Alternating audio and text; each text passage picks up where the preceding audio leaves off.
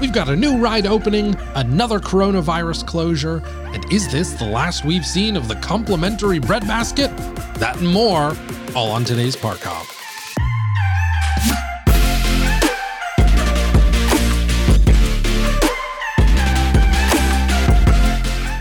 Hello and welcome to this week's episode of The Great Park Hop. My name is Julian James, and to my right, as always, the man, the myth, the legend, Henry Hall. Heyo. Each week we get together to discuss the latest and greatest theme park news, happenings, and burning topics from the lands of Disney, Universal, and beyond. Before launching into things, we'd like to note that Henry works at the Walt Disney Company. As always, though, his opinions are fully his own. Henry, you're back. I'm back. You survived Disneyland. I survived Disneyland. How'd it go? It went well. I mean, for what it was. I mean, it was mostly it was kind of a mini family reunion with my, supposedly it was supposed to be with my sisters, but my older sister basically chickened out because of the coronavirus. Oh, man. She basically said, well, the COVID-19 is too scary for her to take that chance of going to Disneyland. And now, is this the sister that's pregnant? No. So it's wow, okay. Yeah, the younger one said, I'm pregnant, I'm going. Bring it on. So, I mean, it was still fun. We walked a lot. Yeah. So you walked that virus off. Well, it would have to catch me. We walked that much. Wow. All right. But so first thing I want to definitely make a point is you need good footwear when you go to Disneyland. Oh, for sure. It's like you quickly forget how much you end up walking. Yeah, because one of those things that my wife and my younger sister, every once in a while, they like to kind of bug me. They know there's certain things that I don't like. And like one of those things is Crocs. Right. Crocs are fine for little kids. I don't think grown adults should be wearing Crocs. And if you ask yourself, do I have a good pair of walking shoes? The answer is never Crocs.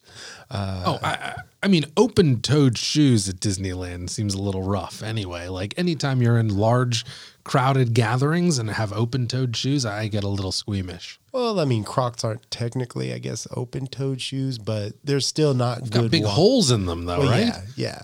I guess you're right. They're not like wide open, but they are. So if you step in something gross, that's leaking in. Yeah. So my little sister decided to wear her Crocs because she knows how much I don't like them. And just for spite. Yeah. I don't think it was really for spite, but she knows how much I don't really care for them. And by the end of the day, she was like, oh, my feet hurt so bad. And I was like, they're not walking shoes. Right. They're Crocs. Yeah. So, but my feet were fine. And the big takeaway from that is that if your feet hurt on that first day, the rest of your trip, they're going to hurt. It's going to be a long, so it's going to be hard pretty road brutal. So get good shoes. The other thing that I would like to point out is that something I talked about earlier about that they had cooler lockers. Yes. We did go check. And yes, in the picnic area, they do have bigger lockers. I didn't see anybody storing a cooler, but I did see people storing their luggage for like their suitcases. Oh, that's cool. So in those, so they're pretty good size. You're not going to get like a huge cooler in there, but you could get like a cooler that would work for like a family. The problem being, I think, for bringing a cooler is that they do have rules for ice, of all things. Right. You can't have dry ice, and I don't think you're allowed to have loose ice. So I think you have to I think you put like water into like a bag and freeze that and use that as your ice. So just be mindful before you decide I'm going to bring a cooler, look up the the rules that they have and what they allow as far as ice and coolers go. But yes, they do have lockers that you could probably fit a good size, cooler in. Not like a personal, bigger than a personal, obviously, but something that would work for a family of 4 or 5. Did it seem like it cost the same as a normal normal locker? Well, I doubt it was the normal locker. I mean, even like a little bit bigger locker, because they have the different size lockers over.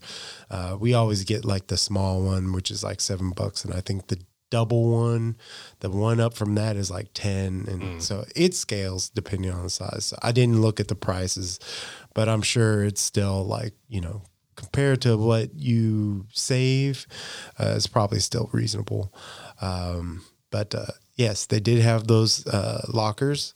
The other thing that good to point out that I noticed is that also we talked about the sporks. Oh, yeah, Galaxy's Edge. Right. Guess what? They're sold out. All gone. So they're going to have some more in April.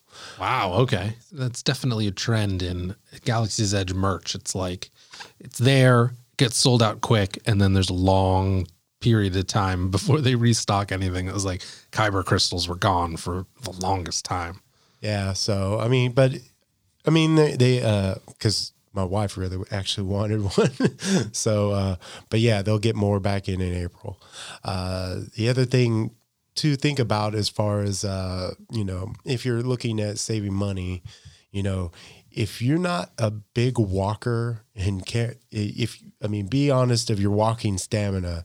If you can't walk a lot, you may want to decide not to get that park hopper, because this trip, I walk a lot. So me walking back and forth between the parks is not a big deal for me. But my younger sister and her husband were not, their walking stamina was not up to par. So it was a bit rough for them. Especially even my wife, she said her legs were burning after that first day of walking back and forth. Sure. Given, I think the first day we were there, which is usually a day that I use to rest, we wound up walking about 15 miles that day. Yeah, it's like there's very few things at any of the Disney parks where like anything, if you're going from point A to point B, where it's like that's never going to be a straight line. There's going to be kind of like twists and turns, and you're going to have to cut through another area. And I mean, it makes everything feel a lot bigger and kind of larger and more robust. But it's, getting from one area to the next is never an easy, straightforward thing. Yeah. I mean, it doesn't seem like it's that far, but it's further than it appears a lot of times. The other thing was we did get to see the Magic Happens parade. Yes. At night. Matter of fact, they were actually filming the parade the night we were watching it, and the camera was like right there with us. Oh, we got to start looking up those PR videos, see if we can get a little Henry Hall action. You're probably not going to see us. We were like right off to the side of it, but it is definitely something you want to see, and it's best to see it at night, like you pointed out before to us.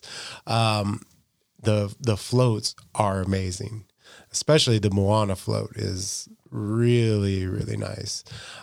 The Frozen float actually shoots out like little fake snow. Oh, really? Yeah. Is it the Disneyland or Disney Park soap bubble snow?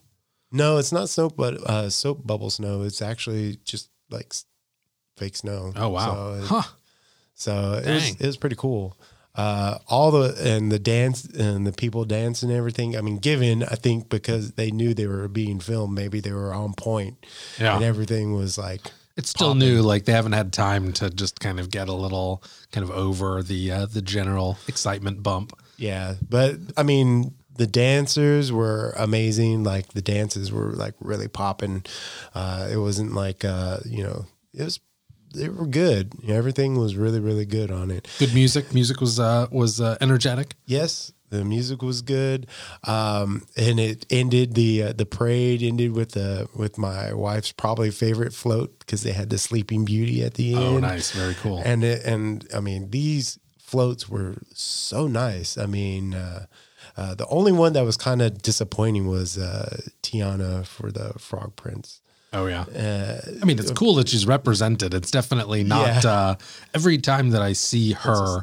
Every time that I see Tiana or any of the other Princess and the Frog characters, it's like, wow, I'm glad this is represented, because it was kind of, that was the last kind of traditional animated movie. It sort of came and went without making the impact that they were hoping. And so you're never exactly sure how much of a push Disney's going to give to characters after their movie is come and gone. But that's cool. Yeah. I mean, it was just very minimal compared to all the other ones, which had like huge, like the Moana one's like a boat, and it's got video on it and everything, and so cool. And the Sleeping Beauty one has like 3 posts or pillars for the fairy godmothers, and they're sitting on that, and then you have this big like lift up to where Sleeping Beauty and the prince are on and everything, and it's like.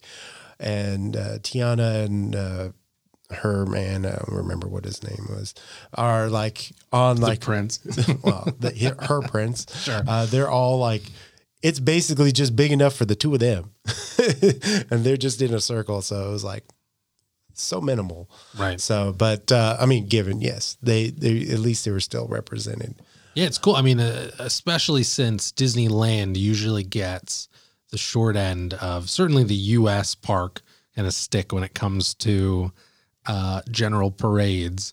But the little bit that I've seen in terms of video and from what you're describing is it really does remind me of some of the, especially like Tokyo Disneyland floats. Like Tokyo Disney does everything kind of well above and beyond. They always pump in the maximum amount of money into everything, and it really shows. Like it really shows well in everything they do. And so a lot of those floats absolutely reminded me of stuff that I've seen in Tokyo Disney and then also in Shanghai Disney, where they also have really, really awesome and impressive floats. So awesome. So cool. Super excited that this is at Disneyland right now. Plus, one of the things that makes it more impressive at night is that at least, I don't know if they did, I doubt they did this just for the filming, but at night they have these certain parts of the parade way, they have black lights. Oh, very cool. So like the colors on the costumes of the dancers and everything, they pop better at night than they would during the day. So it's definitely like, and I doubt people really realize that, Sure. that they have the black lights, and the black lights are going to make the colors pop a lot better. Like the Coco float was amazing, like, because, of course, Coco was all about having those brilliant colors and everything. So of course, like that makes those colors like pop even better at night. So you probably want to see it at night. They had like 2 times, like one was at 3:30 and the other one was like 6. Favorite float? Probably Moana. Nice. Then of course, probably one of the bigger things that made my trip a lot better was that if people are like me and all about the pickles, I actually finally found out who provides the pickles. Oh. Who the pickle vendor is. It's Vienna Pickles. Oh, nice. You can place your bulk order immediately, right? Yeah, apparently they sell them in a 5-gallon bucket or 2-gallon bucket. But an interesting thing is that they have like the regular dill pickle that they sell, but they also have, they have a spicy, and they've had sour and garlic. Now, the cast member who I was talking to said that the Vienna provides the dill pickle, but the other pickles were being provided by other vendors. And he wasn't sure who the vendor was, but apparently these other vendors haven't been able to keep up with demand. Really? Yeah. So it's all you, right? No, because I never even had a chance to try the sour or the garlic. Oh, I think the previous time we were there, I tried the spicy and it was terrible. oh, wow. Okay. But apparently they got a new vendor to do the spicy, and they only had the dill and the spicy was a lot better, but he didn't know who was providing the spicy pickles now. But the spicy pickles were a lot better. Last time the spicy pickle wasn't very pickly and it wasn't very spicy, so it was like nowhere. Now it actually is a lot more pickly and it has a little bit of spice. So now, now I actually approve of the spicy pickles. Oh, okay, cool. But yes, if you're like me and you like the pickles, I'm sorry.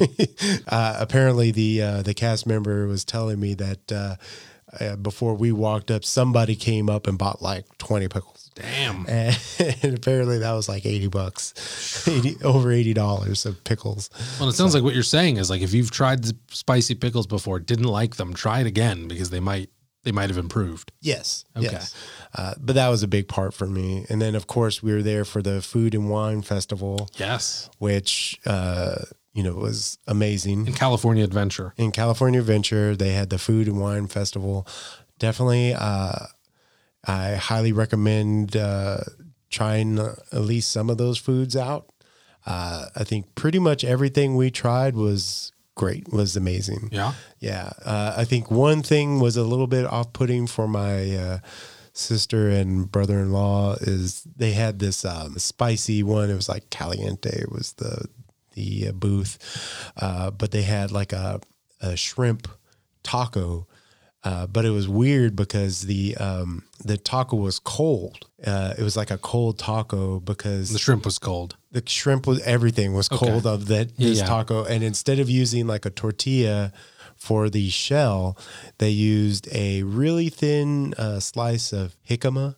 Oh, okay. Huh. I thought it was actually really tasty. Yeah. But I think what it was that they weren't expecting a cold taco. Right. So it was a little bit off-putting when they got this cold taco. Plus, because it's jicama, it's very delicate. Yeah. And you're like trying to like, how do I handle this without having it just like completely fall apart on me before I get it into my mouth? So, right. But my favorite was a fried guacamole with carne asada, and it was really good. So what made it fried? Walk me through this. Well, I mean, they took the guacamole and then fried it. So it wasn't like, because I've seen like where they've taken avocado slices and then kind of batter them and then fried it. But this was like not avocado, but it was like guacamole that's been probably like frozen and then dipped in batter and then fried. Oh, okay. Wow. Okay. Yeah. Basically, I think my wife goes, we can replace tater tots with these. Wow. So I was like, and that's high praise because my wife loves potatoes. Sure. But she said she would take these over tater tots. Nice. And then the carne asada was amazing because it was not like thin little pieces. It was like good chunks of meat. So it was really good. Plus I think my wife went and got these, of all things, it was just like some Buffalo Ranch chicken wings. It was interesting because you bite into them and it just tastes like a really salty chicken wing. But then after a while, you start to taste a little bit of like ranch creaminess, and the flavor kind of like builds up. I mean, it doesn't get hot, but it just builds to where it is much better or something. Yeah, they definitely do. I think Food and Wine is probably my favorite of those kind of food festivals. I was there for Chinese New Year, and it was all right. It wasn't like great. I had a couple of items that I thought were good, but there wasn't anything that blew me away. Certainly not in the way that you're describing it. So yeah, that's good times, man. Now, do you get a, I think they call it a sip and savor pass, or do you just kind of go a la carte? You went with a pass this time. Yeah, we went and got the all 4 of us got the sip and savers. Nice. So each of us had 8 of the little like things to use. They had 13 booths. I think my wife, 2 of the things that actually surprised me was she got I want to say it was like a berry mule. Mule being the alcoholic, mule. Alcoholic beverage. And I took a sip of that, and it was like, first you're like, but then you can taste like it had, I want to say it had some watermelon in it, it had some berry in it. And you could start to taste these like fresh fruits in there. And it really like took it up a level. And I was like, wow, I've had the Moscow Mule before, but this was next level. This was excellent. And then she also got a sangria. Nice. And I took a sip of that and I had to set it down because I was like, oh man, this is really good. I was going to say, sound like you guys are rolling. Well, I mean, yeah. She was actually, surprisingly, she was really wanting to try these. She tried a lot of drinks there. Not all, those were the only 2 alcoholic beverages, but sure. She also had like a strawberry lemonade. Everybody enjoyed that one. But anyways, like all the food was on point. So it was, they also have these little guides that have a place for you to get a stamp. Oh yeah. They always do this. Yeah. Yeah. And apparently my brother-in-law is really big into collecting things like stamps on stuff. Oh, cool. And he ran around and made sure he got the book, both he, my wife, made sure that they got their books full of, they got every stamp. Nice. And then you get the extra one at the end. Mm-hmm. It was funny because we were in line and I think somebody actually foolishly came up to us and said, is that sip and savor thing worthwhile? And then my brother-in-law goes, hey, you should look at my stamp book, at my stamps. he took it upon himself to now like show them all the stamps that he's gotten. It was like, they're like, thanks, dude. Okay, we're gonna leave you alone. We gotta go the other way. I was impressed at how he rolled up on that, and those poor people did not know what they were into, but they were good sports. They really were enjoying it. So, did you hop on Soarin' Over California? Yes. Nice. Okay. So we did get Soarin'. That was, we were in line for that when they asked us about the sip and savor. Oh, cool. So seems to be they're rolling out Over California a little more regularly now when they're trying to drive traffic back to California Adventure for whatever reason. And so it's always nice, refreshing kind of breath of fresh air, blast from the past to ride California, which I am not in the minority in feeling like California is better than Over the World. I actually like Soarin'. Over the World, or more than California? Yeah. Oh, wow. Okay. It's because I like the scents that they use in the Soaring. But they don't have the orange, though, the orange scent. Yeah, but I live in California. Dude, come on, I can smell an orange. Okay. They have a few more. Whatever it is, like it's like I like the African dirt elephant dirt. Yeah, and they toss the dirt up.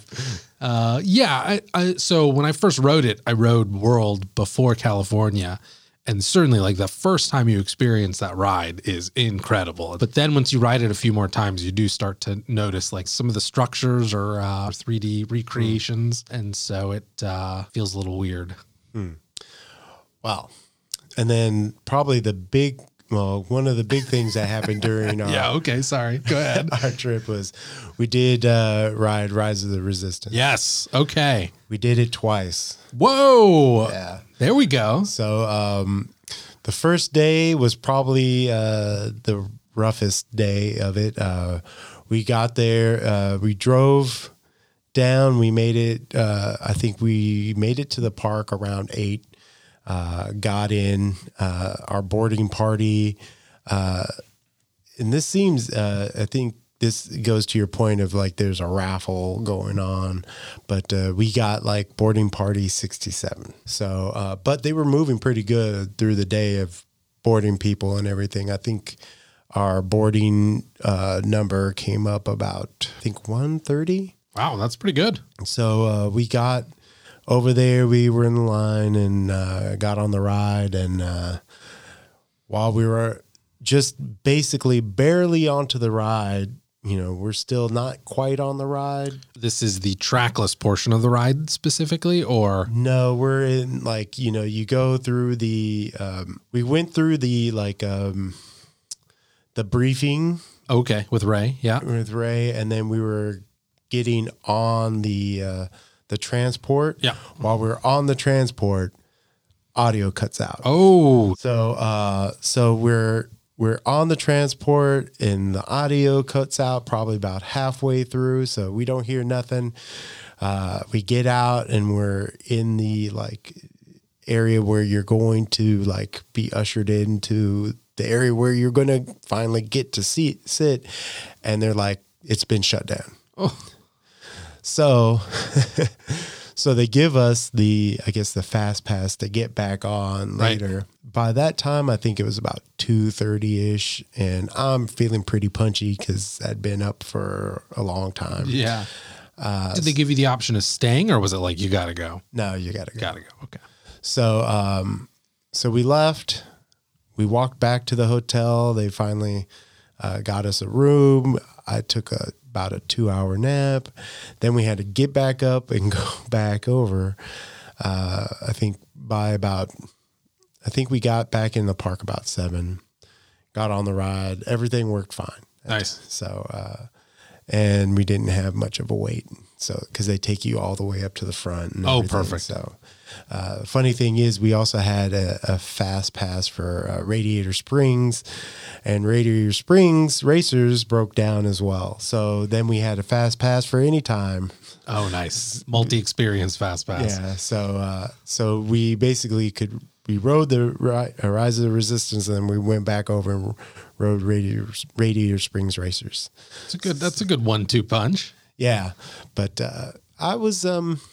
I enjoyed Rise of the Resistance. But I think I'm actually feeling a little bit, after riding it the first time and then riding it a second time, I think I only have to really ride it once and I was good. Really? Yeah. I'm so curious on this take, because this is like, I think this is the most tepid response to that I've heard from anyone that the interesting thing is because the second time we went on it, we had my little sister with us. And so this is also their kind of take on it as well. Okay. So like the next day we went and we did basically kind of the same thing. We were actually, the next day we were in boarding group 65. Wow. Okay. So it's pretty good. So, but it was a little bit slower the following day. I'll tell you, rides were breaking down a lot. This has been a thing, man. I've seen a lot of people on Reddit also complaining about how it's like there's just been a couple of really rough days of the park lately. Oh man, I mean, like Incredicoaster was breaking down, Midway Mania was breaking down, Radiator Springs was breaking down, and of course Rise of Resistance was breaking down. Just constantly. And today even I was looking. They were saying that today is March 7th on Saturday, but they were saying that the ride didn't even open until around 1. I think that's what happened the second time, is that it actually opened up later. That's why we didn't get our boarding call till a lot later in the day. Mm-hmm. And I think it even broke down a little bit before. Actually, it did. It broke down just before it got to our number. Like literally, I think it was at about boarding party 63. We were boarding party 65. So we made our way to Galaxy's Edge, and we were like sitting there.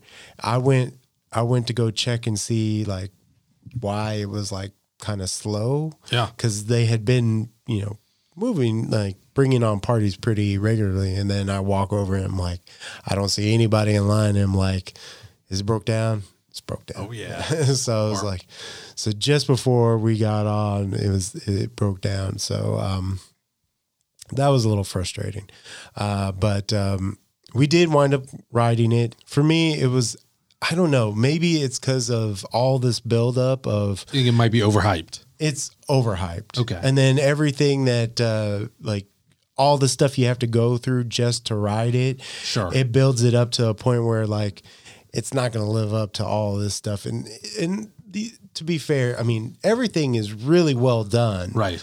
I think for me, one of the things I've been liking more is the more interactive type rides. And there's such as like Midway Mania, Smuggler's Run, where you're actually doing something in the ride and you're not just kind of like sitting there watching something. Yeah. So I was like, you know, or at least in something like a Space Mountain, you're like constantly like, whoa, you know, you're holding on because it's a thrill ride. Right. Well, Rise of the Resistance really doesn't have much of like since you're kind of just moseying around on this trackless system, it doesn't feel like it feels like it's more than moseying. I think moseying is selling it a little bit short. Well, you have that drop, you have like that drop is like the only like thing it really has as far as like a excitement type feel to me. I think everything else felt like, well, I'm looking at these like grandiose set dressings, which are really nice. They really are incredible, but I'm just looking at them. I don't feel like I'm really part of this. Right. I'm just kind of like watching all this stuff. So I don't know. So are you saying that in your opinion, you find Smuggler's Run more enjoyable than Rise of the Resistance? Now, see, here's a difference. That's a hot take, man. Woof. Now I'm going to, but here's I'm feeling crispy. Well, yeah. Here's the thing. That's right. With Smuggler's Run. Dial it down, big guy. Here's the thing. Okay. One, you only ride by yourself. You haven't rode with a group of people. I mean, I've ridden with a group of people, not my group of people. That's what I'm saying. Okay. Yeah. You need to ride with your own group of people. Okay. And then what you need to do is you get that person who's not good at video games and stuff like that. You make them the pilot. Dude, I mean, okay. You're just, okay. I'm just setting this up. I'm trying to follow along here with you. I'm setting this up because, and if you're in a group of people and you don't know who that person is who's not good at video games, it's probably you. So you make them your pilots. Right. Now, you have to be aware you're not going to get a high score, but it's going to be hilarious, them trying to pilot the Millennium Falcon. Sure. I had my little sister was the pilot, and I'm going to tell you what, that was the funniest like ride I've ever been on, because she's like trying to pilot the Millennium Falcon. Lights are turning on, and Hondo is telling her like, left pilot, hit the button, and she's like, yelling at her, now she was the left pilot. She's yelling at her husband to hit the button. And he's like, you're the left pilot. And I'm yelling at her, Eva, hit the button. And she's not hitting the button. We had such a blast on that ride. This was not your first time riding Smuggler's Run. This was not my first time riding Smuggler's Run. And I'll tell you what, before that, because of the interaction, it was more fun than Rise of the Resistance. Oh, Henry. Well, I mean, it's a difference between sitting there watching things happen and you're actually interacting with them. That's... I mean, okay. Like I said, it's like you definitely are. So for sure, they're different experiences. Absolutely. And your experience is going to change depending on who you're with and how your group is on Smuggler's Run in terms of like, you're right. Like if it's like a family experience, then it's going to be different than if it's a solo experience. Yes, for sure. That being said, Rise of the Resistance feels like it is such a step forward in terms of ride technology and just general immersiveness. Like at least when I stepped off Rise of the Resistance, I was like, I just felt like I was in a Star Wars experience or in the middle of like a Star Wars story. And I did feel like everything was constantly moving around me. You have stormtroopers shooting at you. You're in this middle of this space battle. You're making this escape. You go through this, you get on this escape pod. It's just like, there's so many different elements that you're constantly transitioning from, that it just felt like this really dynamic experience to me. And like I said, I hear what you're saying about Smuggler's Run, but I definitely did not leave that ride feeling that it was like a fully immersive Star Wars experience as much as it was like a Star Wars simulator. And I didn't feel that way about Rise. And what you're talking about was the enjoyable aspect of Smuggler's Run isn't necessarily the ride experience as much as like who you were riding with, right? Yes. It definitely makes a difference of who you're with and considering like what you're actually doing. But still, and also, man, that is such a huge bummer that you had to bail midway through and had to then rejoin later on. Like that sense of escalation that you have, at least when you ride it that first time, is like really what sells that space. Like, man, when that transport door opens up after you've been through these like really tight kind of cavernous hallways, and then you kind of slowly open up and you get your mission briefing from Rey, and then you go through that doorway and you're back outside very briefly and you see kind of Poe's X-Wing load onto that transport ship, which is back again in this very kind of tight corridor. And then you open up into that Star Destroyer. It really, like I said, it's just that progression of events and the way that the physical spaces exist and how you're in them really sell that. At least for me, it really sold just kind of that massive expanse and that scale, which is like so integral for Star Wars. Yeah, I mean, I enjoyed it the first time. I think the second time you kind of go like, well, I've kind of been through this before. Mm-hmm. And it really doesn't like, I think you start to see kind of things a little bit different. I think there's a lot of times like I wanted to check out some things a little bit more and you're kind of rushed through it. So you don't get to see as much of it. Like when you're like trying to check out the Stormtroopers. The space fight. Like when they're firing on the rebel ships and stuff, you're kind of trying to check that out, and then you're just kind of rushed through that area. Like there's definitely things I wanted to see more of, or I didn't get to see enough of to kind of sell it more. Like especially when there's like they're in the hangar and the AT-ATs are like starting to shoot at you. Yeah. I think the second time I was like in there, they rushed us through so quickly. Like some stuff, like it also depends on how the crowds are. Mm-hmm. So when we went in the second time with my sister and her husband, they rushed us through the area where they have all the stormtroopers in there. Like we didn't get to see that much at all. Yeah, that's a bummer. So this is what I'm saying. It seems like it interrupted your general experience. Well, when me and my wife went on, we were in there. We were in there a long time. Yeah. Even before Line backs up for sure. Even when they stopped the ride, we were stopped in there for a while. So we got a chance to look at all that. Okay. Got a good chance. But when we went on the ride the second time with my sister and her husband, we were rushed through there and were put through into the lining system and whatnot. But I don't know. Part of it, I mean, I definitely think riding with people make the different rides feel better, or I guess can technically make it worse. Sure. But I don't know. I think it just, honestly, I think what happened is everything built up the ride so much that it wasn't going to live up to my expectations.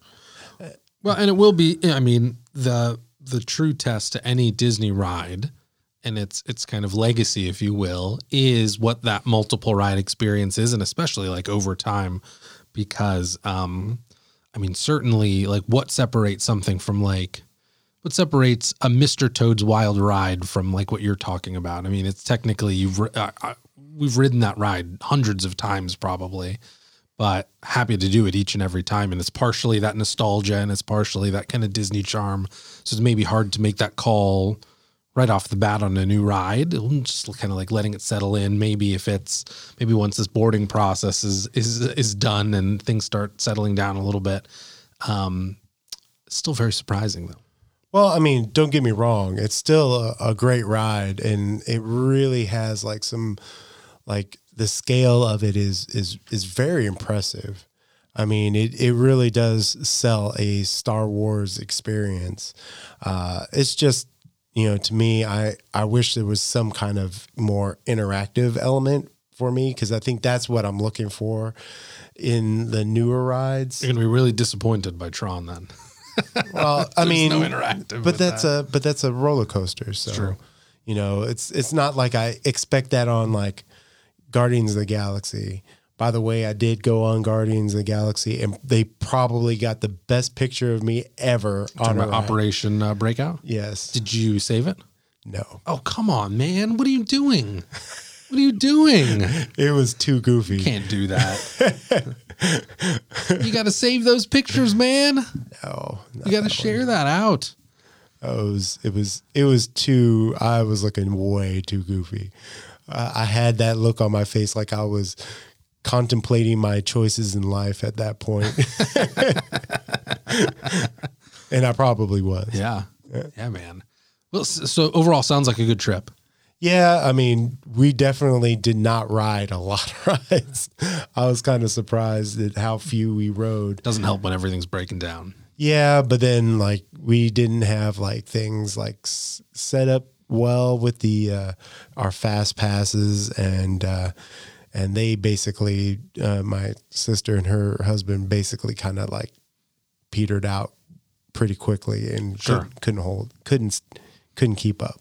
That is the tough thing about going with a large group sometimes, is trying to get everyone's kind of preferences met is next to impossible. Well, we had a bunch of like fast passes that wind up going to waste because they just really couldn't hang anymore. Bummer. So, I mean, but it is what it is. Yeah. Unfortunately, I mean, the one thing it was their trip, and I was trying to make sure that they got to do everything they wanted to do, and I think we accomplished that. I didn't want to be the reason that we didn't ride something, and sure. I was not that. Yeah, fair enough. So easier for you to get down to those parks anyway. Yeah, I mean, I've rode all these rides, so it was them. They hadn't ridden a lot of these rides ever, so it was kind of, Lori was kind of probably more disappointed that she didn't get to beat somebody else in Midway Mania.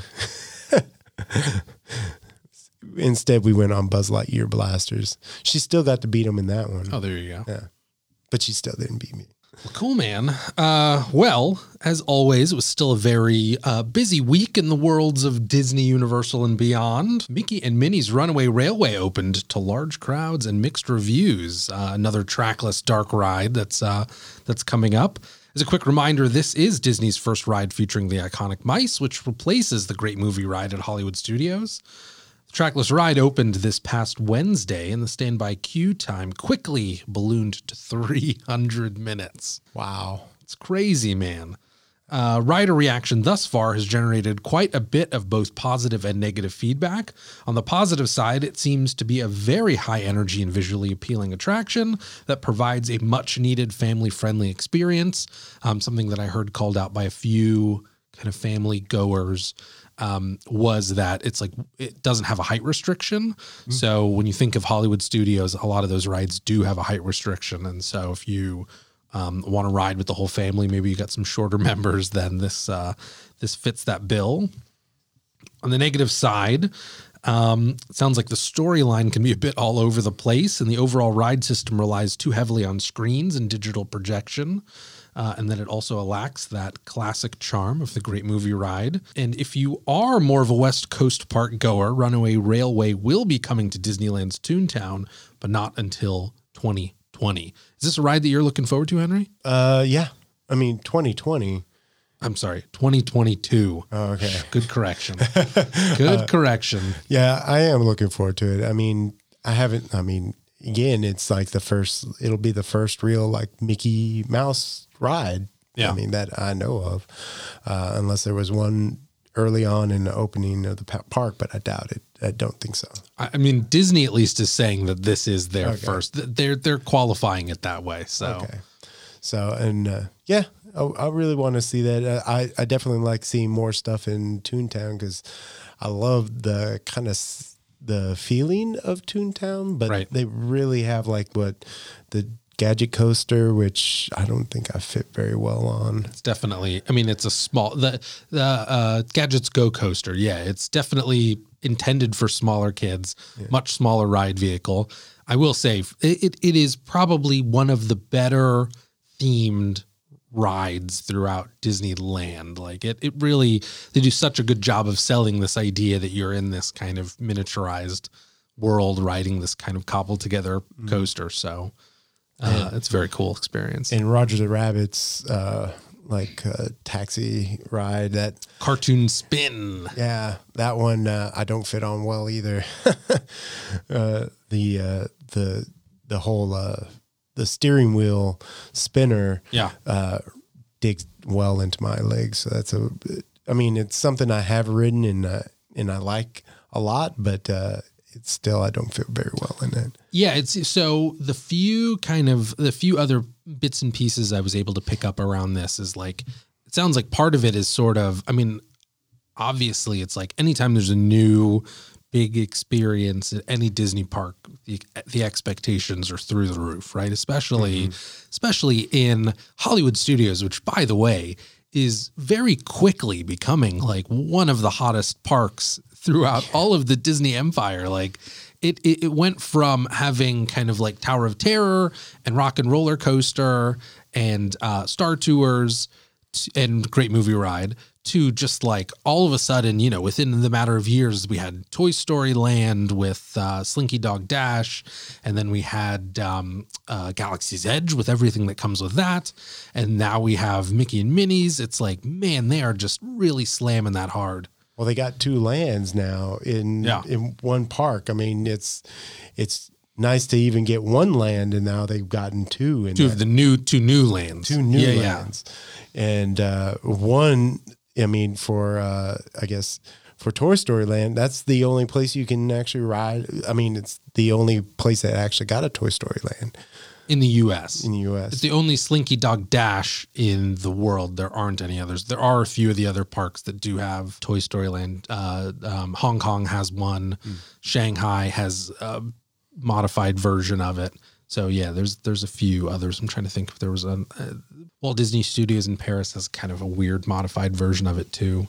Aren't they also getting the Tron roller coaster? Not Hollywood Studios. Magic Kingdom's getting Magic that. Kingdom. Oh, okay. Yeah. So, but I mean, it's more on the horizon for sure. Yeah. I mean, it's really, they're really kicking out the jams there. But yeah. So, but it sounds like a big thing with it is like a lot of people are saying it's for Mickey and Minnie's, it's all about tempering your expectation, and that perhaps it maybe would have better served the expectations around this ride to have it come out before Rise of the Resistance, which logistically hard thing to do, of course. Yeah. But when you, it's like trackless is still a relatively new system, at least on the U.S. parks. We haven't seen too many examples of it outside of, the last few years that have come about. And so, there was this big push for trackless, obviously, with Rise of the Resistance, and that being the last kind of big experience at Hollywoodland. I'm sure expectations are very high when people hear, oh, another trackless ride, and it's the first one featuring Mickey and Minnie, and it's replacing like one of kind of those nostalgic golden era rides for that park, which was Great Movie Ride. And so people go in expecting it's going to be this like completely brand new experience that's on that level of change and progress that you see in Rise of the Resistance. It sounds like it is not that, and that the heavy screen use is maybe a little bit disappointing for those that really like those traditional ride sets. I think knowing that it's going into Toontown kind of helps temper my expectations for it, because I think I always thought it was going to be something more that would be family friendly type thing. I don't think I would have put it up against the expectations for Rise of the Resistance. They really pushed Rise of the Resistance quite hard and heavy, and especially with this whole boarding party system, you are expecting greatness. And to be fair, I think they for the most part, they deliver on that. I mean, Yeah. it is an experience. Jumping through the hoops to try and get and ride it is a little bit kind of rough. Not something you have to worry about with Mickey and Minnie's, at least. I mean, that is, it is I have a fast pass for it when I am going there at end of April, early May. So I already have a fast pass blocked in for that. It's also, so I will definitely ride it there. I'll probably rope drop it as well. And I mean, clearly there's a queue that's open for it that is ridiculously long at the moment, which makes sense. It's a new kind of opening day ride. Sounds like it moves pretty quickly though. Like they're able to definitely kind of churn people through it. But yeah, and it does sound like it is an experience kind of on the level of a Roger Rabbit cartoon spin. So well-themed, kind of fun, frenetic, not e-ticket, not like you're going to the park. And that's going to be the kind of biggest and best experience that you have. But that, yeah, it's going to be a family-friendly experience that is going to be super enjoyable and fun and feel relatively fresh. And interestingly, too, I thought was Disneyland is expanding capacity because they're not removing anything to Toontown. They're adding this kind of El Capitan Theater area to the park, which I guess was a former backstage cast member area. So we're not getting rid of anything for that. And in fact, we benefit from it because they're also going to refurbish a good portion of Toontown, which is great. It's necessary. But then Hollywood Studios acts as the Great Movie Ride in order to get this new ride. And so, you always think of, at least I do anyway, kind of Walt talking about how, and the Disney company talking about how Florida offers this kind of boundless opportunity with just unlimited space. And they're not taking advantage of that, or at least they didn't. I mean, there's always this sense too that, at least with the Great Movie Ride, that certainly there's the space element to it, but there's also the licensing element to it. I mean, we've seen that certainly in California with California Adventure, how they've got rid of the Twilight Zone Tower of Terror and replaced that with Guardians so that they don't have to pay that licensing fee. They've also, at least in the refurb that they recently did with Walt Disney Studios in Paris on their Tower of Terror, it's much less reliant on the Twilight Zone IP. So it would not surprise me at all if the primary motivator in getting rid of Great Movie Ride is that they don't have to pay all of those various different movie licensing fees. I could definitely believe that. Yeah. I mean, I don't like to see rides go, but I mean, unfortunately, I never got to ride the Great Movie Ride, so I guess I don't have. I never did too. I feel like such a fraud talking about it, but I know it was. I mean, everything I've heard and seen is that it was really one of those kind of classic, charming Disney movie rides. So will be missed for sure, but we'll just have to see as soon as, like I said, I'll be out there in a couple months and I'll be able to check it out myself, and certainly always welcome to add to Toontown. So I'll be excited in a couple of years to check that out too. So we also have another closure related to coronavirus. The Walt Disney Family Museum is closed through March 8 due to concerns around that. A notice has gone up on their main website announcing the 3-day closure. Specifically, the museum will be taking the time, quote, to conduct a deep cleaning and sanitation of all museum spaces and add further protocols and precautions. Refunds are being provided for all tickets during these affected dates. Just as a reminder, the Walt Disney Family Museum is in the Presidio in San Francisco. It is a museum more than like a park. There aren't traditional rides. I also have not been to. Have you been to the Walt Disney Family Museum? No. We got to make that happen. We're going to do a whole episode around that. You and I will plan a play date to go and check that out. But this is more around kind of the history of Walt Disney and his creation of the parks. And apparently they just have a lot of really cool classic Disney historical artifacts on display. So sounds like they're taking the right approach and not necessarily closing to avoid exposing people to it as much as just like, we're going to clean everything for a couple of days. Back to Florida. Space 220 restaurant appears to be opening in April at Epcot.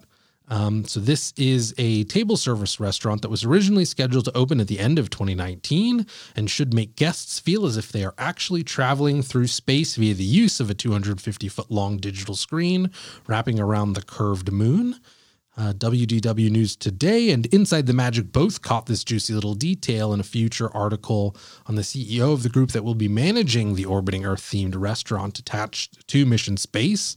The quote specifically is, "Next month, Patina Restaurant Group is set to launch into space with the opening of Space 220 inside Epcot Center." So this is another heavy themed restaurant that's opening up. We don't have a ton of those at Disneyland per se. Like certainly we've got Blue Bayou, which is a fun themed restaurant. They've got a few more of those at Walt Disney World, obviously, but there's definitely a lot of hype surrounding this because the idea of kind of launching into orbit and having the concept art for it showed this really cool kind of like space elevator that you go up to, and then it's you kind of come out and it's the observation deck that you're eating on, and so you can see Earth below you and satellites and everything like that. Question is, will they have astronaut ice cream? Oh. Yeah, and they're going to charge you $30. I love those little like astronaut ice creams. I think the last time I seen them were in it must have been in in line at the Old Navy. I think they were selling them there. What a weird place to. It is. I mean, it's just that used to be my thing. There's a science museum in Berkeley that I used to go to all the time when I was younger, and in the gift shop you could get astronaut ice cream, and that was always something that I asked for. I don't know if I would run to it this time. I don't. In thinking about it, I'm like, man, that doesn't sound very appealing, but it's like novelty more than anything, right? Oh, it's the freeze dried ice cream. It's as a little kid. Did you pay $5 for it? Oh, of course.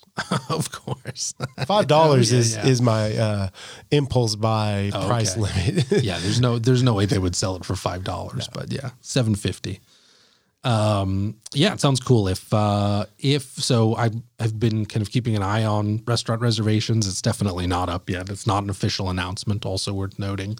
But as soon as that announcement goes up, I'm going to try to book for my Epcot day or one of those other days that I have free, because I would definitely be super into checking this out. Oh yeah. I definitely would definitely check that out if I had a chance. Yeah. And then speaking of Walt Disney World restaurants, the big news of the week, there is word of bread baskets being discontinued at various Walt Disney World table service restaurants. This is also from WDW News Today. They are citing multiple reports of cast members confirming that complimentary bread offerings are being phased out at some restaurants. The restaurants that are specifically called out and confirmed include Coral Reef in Epcot, where the GM apparently confirmed that this will include all of Epcot restaurants. So it's going to expand outside of that. Mama Melrose's in Hollywood Studios, where bread technically is still being offered, but the cast members have confirmed that there are removal talks that are ongoing. And then Tony's Town Square restaurant in the Magic Kingdom has removed their fresh bread and olive oil and replaced it with garlic knots that you have the opportunity to purchase for $9. Yeah, that's pretty rough. I was disappointed when Blue Bayou stopped doing the complimentary bowl of cup of gumbo. Yeah. But they still have bread. They do. Sounds like it might just be a matter of time though. We'll see. So I got to be honest, as soon as I heard about this, I thought about you, and I heard somewhere deep, far in the distance, just, oh, I was like, oh man, Henry must have heard the news. Yeah. I mean, I usually enjoy the bread. I'm not eating as much of it as I used to. But I mean, it does like help, especially some of these meals are so expensive. Getting that little bit of bread helps a bit. It's what they say about just like consumer psychology, right? Of like, as soon as you establish that you're getting something free or that something is included as part of it, as part of the overall package, people start losing their minds a little bit as soon as you start removing things away from it. But also, I mean, this is also one of those weird things of like, certainly I think I probably approach it from the like, what's the big deal? I don't have that much of an attachment to it, but Disney being all about nostalgia, like that meal service, especially at some of these nicer meal service places, kind of like the order of operations is all part of the nostalgia factor. And so there are plenty of restaurants that I've been to, both Disney and otherwise, where it's like the bread is so great and fantastic that you are looking forward to that as soon as you sit down. You're like, man, that bread basket with like that pretzel roll or that cheese roll or just that whatever, fill in the blank.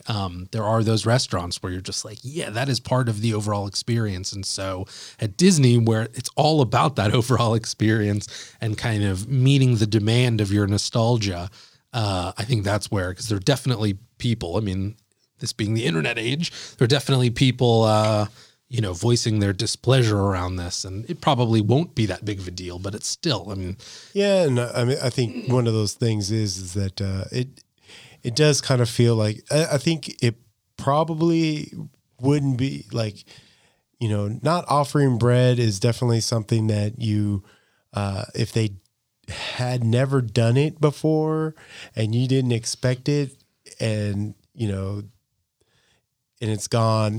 I guess if you had never been to the restaurant and then they didn't give you bread, you wouldn't miss it.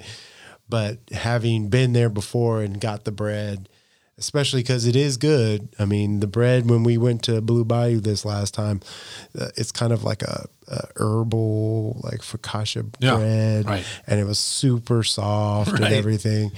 It was really good. Like, I mean, we definitely enjoyed it.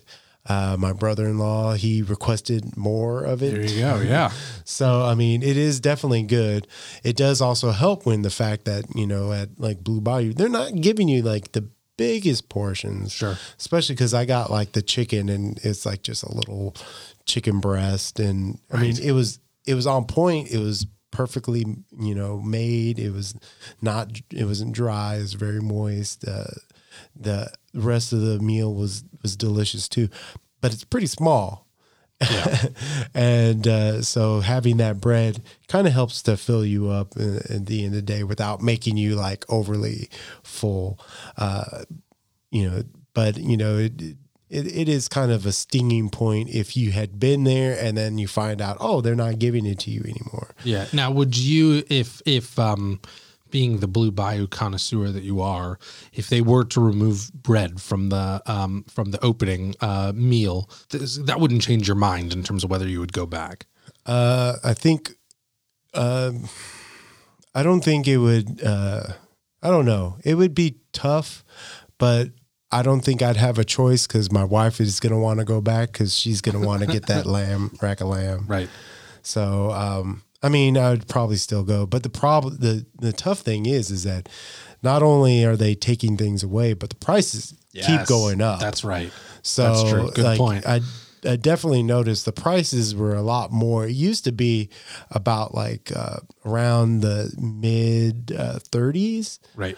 And now everything is like $40. So it's the price is going up and they're not giving you more. They're giving you less. The price of the meal is going up. Also, price of the tickets, as we discussed a few weeks ago, is also going up. So you're paying more regardless and getting less. Yeah, it's pretty pricey, especially like when we went, my little sister and her husband both wanted like, oh, well, I want the soup of the day and I would also like a salad. That salad, it looked pretty good and it sounded pretty good, but it was awfully tiny. I would have been mad if they would have brought me like that little salad. Yeah. But they enjoyed them. And that salad was like $10. Crazy. Yeah. Well, and so we were talking about Galaxy's Edge a little bit earlier. And so I've been holding off on this topic a little bit, at least until you had a chance to ride Rise of the Resistance. But now that at least the full vision of, or the modified vision, I don't know how you want to look at it, of Galaxy's Edge is done, at least the initial V1 is done. I was curious on what your take was in terms of the overall land, and if you feel like it is it is a fully realized land within Disneyland right now, or Hollywood Studios for that matter. But before we get into that, I just wanted to briefly give an overview exactly on what is currently present within Galaxy's Edge, and then we can start to chop it up a little bit. But so the makeup of Galaxy's Edge, it's now 2 rides. So we've got Smuggler's Run and Rise of the Resistance. We've got 5-ish food options with Docking Bay 7, Ronto Roasters, Oga's Cantina, which is kind of a cheat, but whatever. It's got food. Milk Stand, also kind of a cheat, but it's got food. And Katsaka's Kettle. We've got 2 building experiences between Savi's Workshop and the Droid Depot.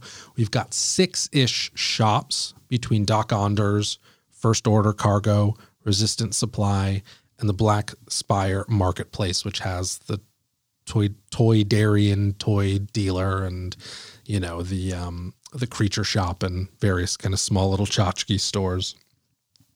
And then we've got the upcoming Star Wars Hotel at Disney World opening up soon-ish, or at least they're going to start taking reservations soon, but they are they're rumoring that a 2-night, 3-day experience, which is what they're selling, is going to be a little over $3,000 per person.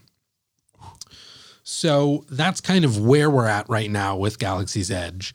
So do you feel like that's enough, or do you feel like there's still some pretty core aspects of Galaxy's Edge missing right now? I think right now it does feel like a fully realized land. It's interesting because I think most of the other lands, the layout is different. Like you can, at any of the other like lands, you can kind of see everything. From any point, you can kind of see pretty much everything that the land has to offer. You can see most of the rides from one point of view. But with the layout of Galaxy's Edge, you definitely have to, it lends itself to, you have to kind of go explore, right, to see the whole land. I think I noticed some stuff, like some of the ambiance type stuff more this last time. Mm-hmm. Like I think I never noticed like they have like a ship way up there, like posted up, and it makes it really feel like this is a real like Star Wars type outpost. But I think it's a fully realized land now. It does feel awfully big to have, like there seems like there's some areas that could do with like something there. Like there's like some space that seems like it could be utilized a little bit better. Right. So, with those, at least with those 2 rides, it feels more like not wasting my time coming here.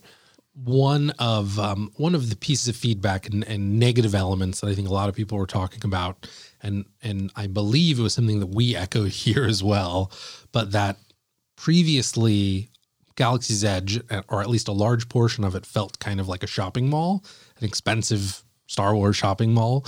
You've got that, like I said, right now there are more shops than anything else within that area of the park. You've got like 6 between kind of ride exit rides, which is really what the Resistance Supply is. It's a Rise of the Resistance kind of exit shop.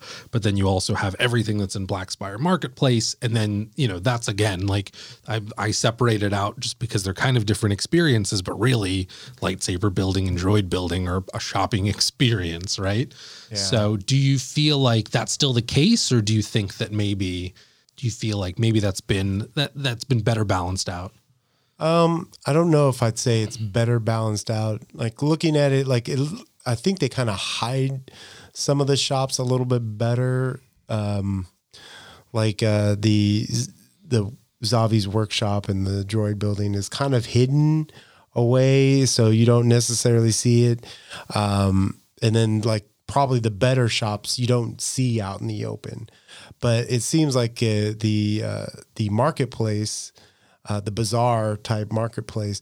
I mean, it's kind of good to make it feel like a bazaar, but like looking at the stuff that they're selling in there seems kind of like, seems really like expensive chintzy gifts. Right. And it was kind of weird that when we were like, my younger sister was really wanting some of the child type like souvenirs.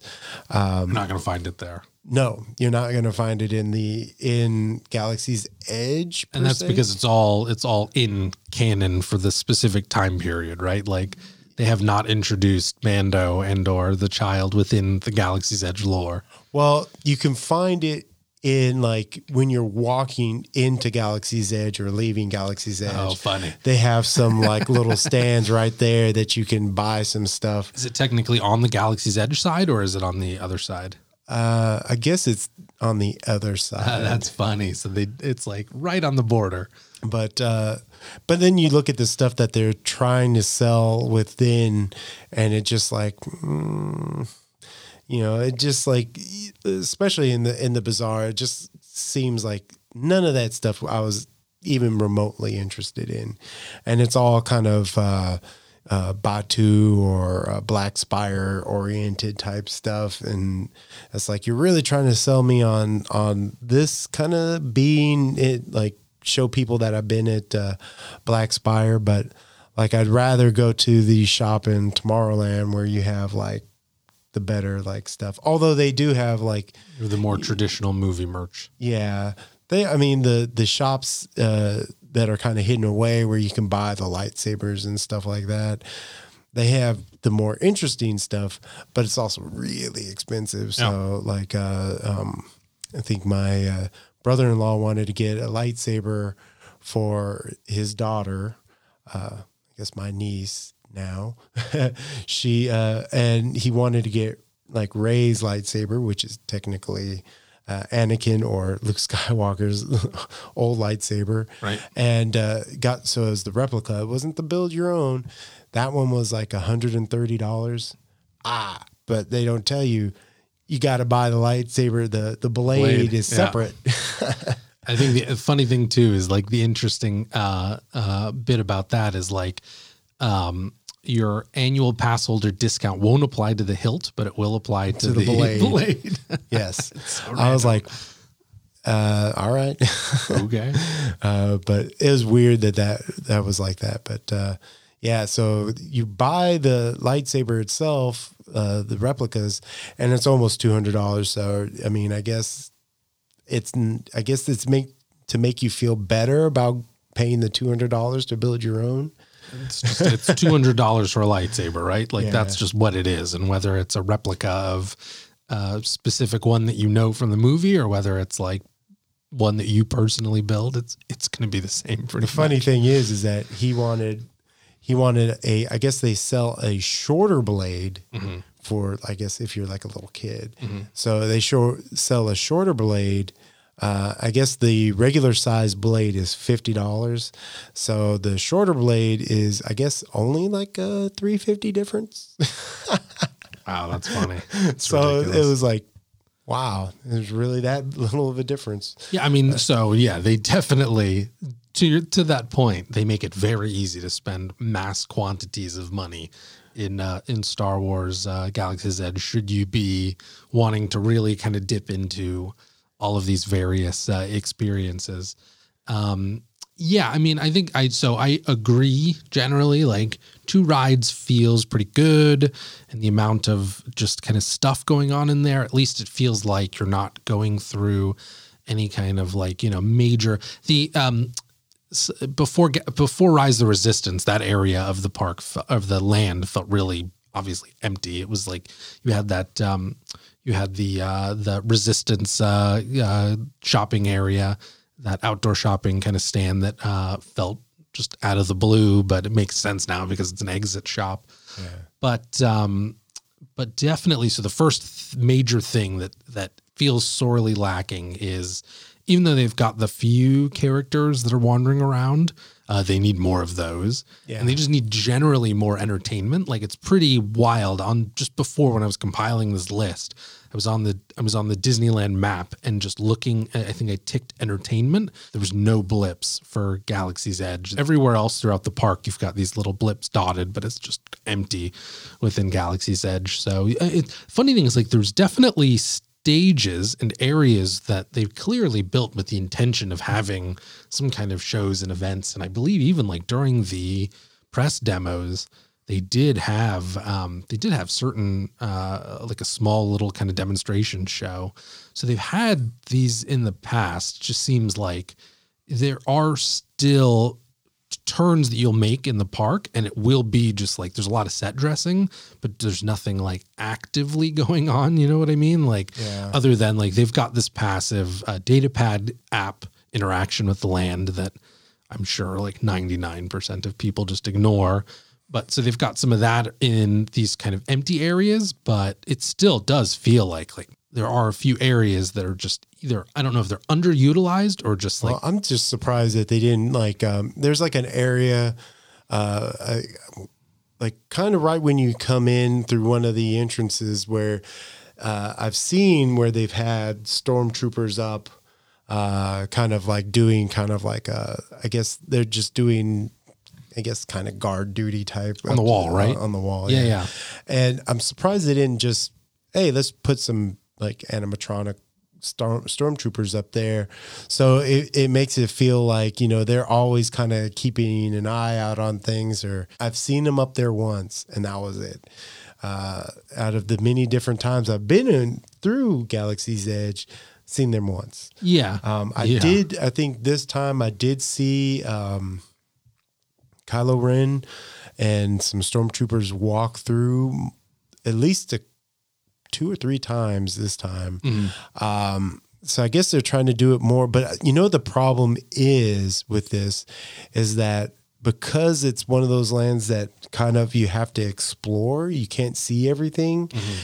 Kylo Ren could be out and you won't see him. Yeah, that's definitely true. So you kind of have to like have the land itself, you were kind of, because of the layout, you have to have multiple people out. Or just things going on, right? Yeah. Like, it's one thing, it's like there are very few locations that you're kind of standing still and observing. Like, certainly when you first enter that park, you would just want to take it in because it is really detailed and there are some really cool just kind of visuals going on. Like that area with the Millennium Falcon is incredible just to kind of sit and look at. But unless you're like shopping or eating or doing or waiting in line, there's very few moments where you're just kind of passively standing around, right? And so it would be one thing if you were like, there was some little kind of like street performer that was like a Twi'lek or something like that, mm-hmm. or just something that you would be standing still anyway, and then you would have kind of well-timed characters go through that area to ensure that, you know, a large group of people will see and encounter. But if you're just constantly moving, or as to your point, constantly exploring, the chances of you and Rey being two ships that pass in the night are very high, right? Yeah, I think I did see Rey twice, and I guess she does some kind of like hide and go seek with little kids and stuff. And to be honest, it was like really weird when I was like, why are these like little kids running through the land and doing stuff? It was like, and then I go a little further and I see Rey's doing, I guess, some kind of like lookout type thing, hide and go seek with the kids. And it's like, oh, that's cool, but that's kind of weird type thing. But I guess it was cool. I did notice that when Kylo Ren walks through, he is stepping. Him and the stormtroopers are stepping. They're not really stopping and talking to people as much as they probably should. Mm-hmm. You know, so I don't know. There just need to be more opportunities like that, whether they be kind of like small little stage shows or just more, like I said, like having like a Twi'lek street performer in that area, in one of those off the side areas would be like awesome, right? Because it would just kind of draw people into that and just give that feeling of life in there. I think also, I wonder if, I know that initially there was talk of a table service restaurant that was kind of like it was like a dining show where, you'd have your meal, but there would be like, a performance going on around you. And I believe Oga's was kind of like a counterpart to that. So either you'd hang out around Oga's while you were waiting for the doors to open for the restaurant, and then you'd kind of flow in there, or it would just be a different, you could choose what experience you wanted. That would also certainly help the kind of massive crowds that are always trying to get into Oga's, because it's just, it's constantly, that's the closest thing you have outside of a ride to entertainment, right? Yeah. Or building experience. But so something like that would make a lot of sense. Supposedly they are incorporating that area into the Star Wars hotel, that paid experience. But again, that's like over 3 Gs to get in. So yeah, it was funny because for some reason, I don't know why this came to mind, but when I was watching Kylo Ren walk by, I was like, man, I really wish I had my Rebel shirt on and I could just walk over there and just to get something out of him, to like actually like acknowledge people's presence instead of him just like walking through. That's happening. Somebody's doing something with that. They're messing with those characters. They kind of beg to be messed with. He did. Usually one of the things that's cool about like the characters when they walk through is they sit there and they talk about the people when they're walking by. Yeah. And he didn't say nothing to nobody. It's just like he's stepping. Yeah. I was kind of like eye to eye with him at one point. I was like, are you going to say anything? Nope. I think that, and again, it's like if there were more characters like that, and it wasn't like a rare sighting where you were like, hey, bye. You know what I mean? Like there was more stuff like that going on. It wouldn't stick out as bad. And maybe you could then contextualize it into whatever, narrative that they're trying to play up for that. Or maybe they're just like at a certain point.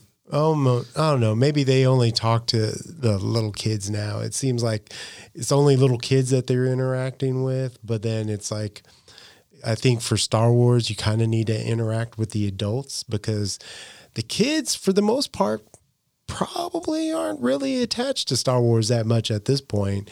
Right. It's going to be the adults who are going to be more attached to Star Wars and the ones who are really going to want to hear from you about like, oh, you're rebels and whatnot. Like, are you a rebel or something like that? I'm kind of surprised they didn't just say something as simple as that. Well, they definitely have a little bit of time before. I think by the time Rise of the Resistance goes into its kind of queue mode and it's no longer doing boarding passes, then it's probably around then that they're going to need to figure out something because you're going to have just a generally greater flow that are going in there. Right now, it's like you have a general flow of people that want to check out the land, maybe want to check out Smuggler's Run. Maybe they have a boarding pass, but you probably don't have a lot of people that are like, let's spend many hours within this land, right? They kind of go in, do what they're doing, and then they roll out. But once you get Smuggler's Run and it's like, oh, I can actually walk onto Smuggler's Run. Walk on to Rise of the Resistance. And then from there, walk all the way over to Smuggler's Run and then do that. And then maybe have lunch or something like that. Then you're talking about a little more time being spent that's unplanned and unscripted. And then that's that point where you're going to want to have that entertainment and maybe a couple of other options for people to do stuff with. Yeah, I think they needed to be working that stuff out now.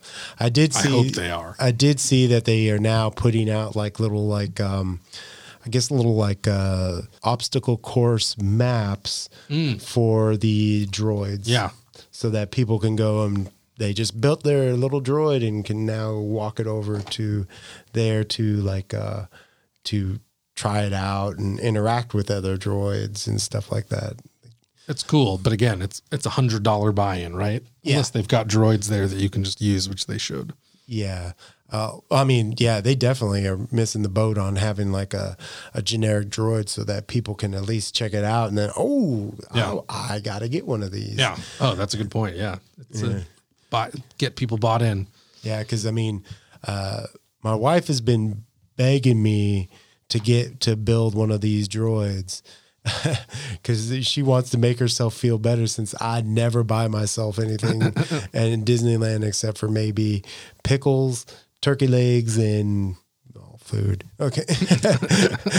But I've never bought myself any kind of like souvenir to take back, and she buys all the souvenirs. She got herself 2 Pandora charms this trip, 3 new pins, and then she's got herself a sweatshirt. They had this like black and gold and little glittery shirt that a lot of people were wearing, but she got herself one as well. I'm thinking Galaxy's Edge, huh? No, not this trip. No, there was. I mean, I was kind of looking. Well, to be fair, my little sister and my brother-in-law made up for whatever we didn't spend there. They bought everything. They both went through the build your lightsaber experience. My brother-in-law built a droid, and then they bought an extra lightsaber for his daughter. And they also got the blue milk, which they actually didn't like. I didn't like the blue milk either. Yeah. Well, they didn't like it because I guess my sister she hasn't been eating a lot of sugar. So to her, it was like super sweet. It's very sweet. My wife did get the mango. Oh, nice. And? Oh, she liked it. Oh, wow. Okay. Because it's very... it's green milk, mango, like a mango puree. It's got the tahini sprinkled on top and then mango chunks. It is not green milk. Really? Yeah, it's a just different mango. kind of milk. Yeah, it's mango. No, they mix it with green milk. Yes, they do. Yeah, they do. No. Dude, it is not green. It's no form of green. It's probably because it's mixed in. Look it up. I'll look it up. But it didn't taste anything like the green milk, and I had the green milk. That's a good thing then. Yeah, it just tastes like they have a mango drink. It is different. It's not the... It's good. I like the sound of that. Yeah, and it's got like a mango gels in it, and then they have chamoy mix in there. That's the red, right? And then they put tahini on top. Okay. So I don't think they have anything to do with the green milk, dude. Okay, we're gonna wrap this episode up. Then we're gonna look this up. That just about does it for today. Remember, you can catch The Great Park Hop each and every week on Apple Podcasts, Spotify, Stitcher, or whatever your favorite podcast service just so happens to be. As always, if you like what you hear and you want us to keep making more content just like this, don't forget to subscribe to the podcast, leave us a review, or hit that like button. This has been The Great Park Hop, and we'll catch you next week.